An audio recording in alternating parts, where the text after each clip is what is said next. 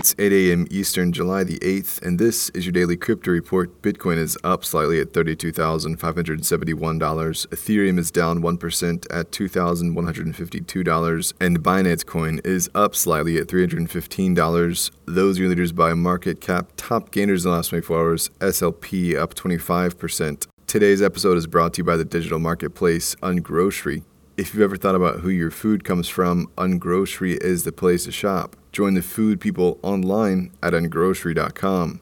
Yesterday, Crypto.com announced they're becoming the official UFC Global Fight Kit partner. CEO Chris Marszalek said the goal was to bring crypto to the mainstream.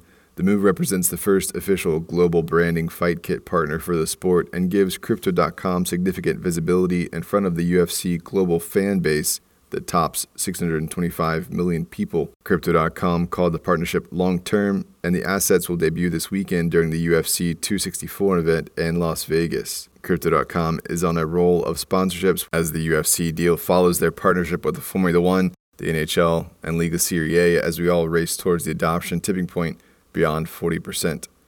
Well, Visa has expanded their partnerships in the crypto space to 50, up from 35 just a few months ago. The growth is in the form of crypto firms looking to launch debit and credit cards with the payments giant. For their part, Visa said more than $1 billion has been spent via its crypto-linked cards in the first 6 months of this year, and they responded by increasing focus in the crypto sector. The company recently became the first major payments network to use the USDC stablecoin to settle a transaction and has made comments towards working with CBDCs as they pop up.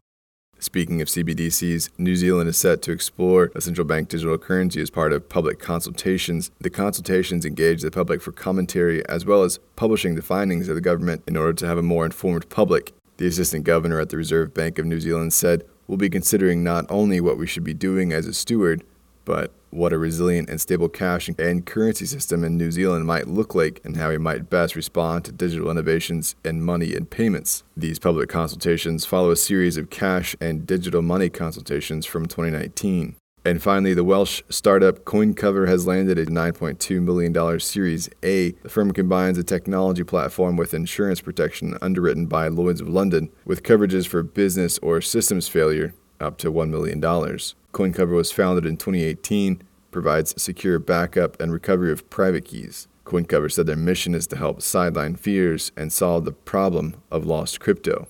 That's all for us today. Visit us at dailycryptoreport.io for sources and links. Find us on social media. Add us to Alexa Flash Briefing and listen to us everywhere else you podcast under Daily Crypto Report.